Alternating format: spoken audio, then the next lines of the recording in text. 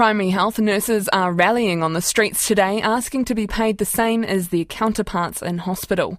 Primary healthcare nurses work at general practices, after-hours emergency centres, Plunket, Māori and iwi health providers, urgent care and family planning.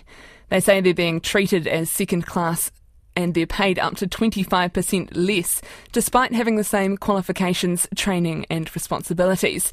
Auckland Youth Health nurse Maiki Brendorfer joins us from a rally in New Lynn. Kia ora, Maiki. Kia ora. Why are you rallying today? We're rallying because the work that we do in the community is really important for keeping our communities healthy and safe. And the current disparity in our pay between what we get and what our colleagues get in Te Whatu Ora is meaning that our workforce will be decimated and we won't be able to keep our communities safe and healthy and out of hospital.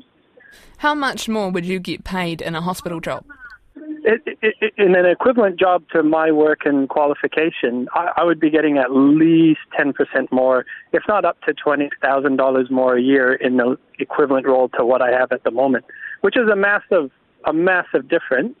And that kind of disparity is just going to see our workforce and so many of our nurses leave for the higher paid roles, leaving behind so many empty gaps in our primary healthcare system.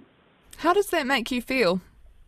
It definitely makes us feel undervalued, underappreciated, that the work that we do isn't being, respected, isn't being remunerated. And it is really disheartening to see all the hard work that nurses do in our sector just constantly being forgotten by the ministry, by the government. So what needs to change about the funding model?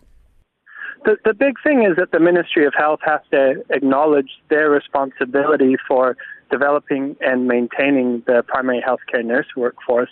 And that means that they have to come to the table around increasing funding for all the different models of primary healthcare funding, whether that's through GP capitated funding or bulk funding of NGO services like my own.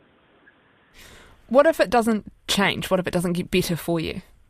If it doesn't change, what I imagine seeing and I'm predicting seeing is that nurses are going to be leaving this workforce, that we're not going to be able to retain highly skilled, highly experienced and highly qualified nurses who will leave for higher paid roles.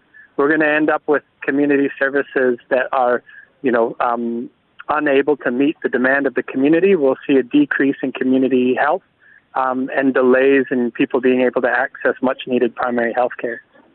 Kia ora, that's Auckland Youth Health nurse Maiki Brendorfer.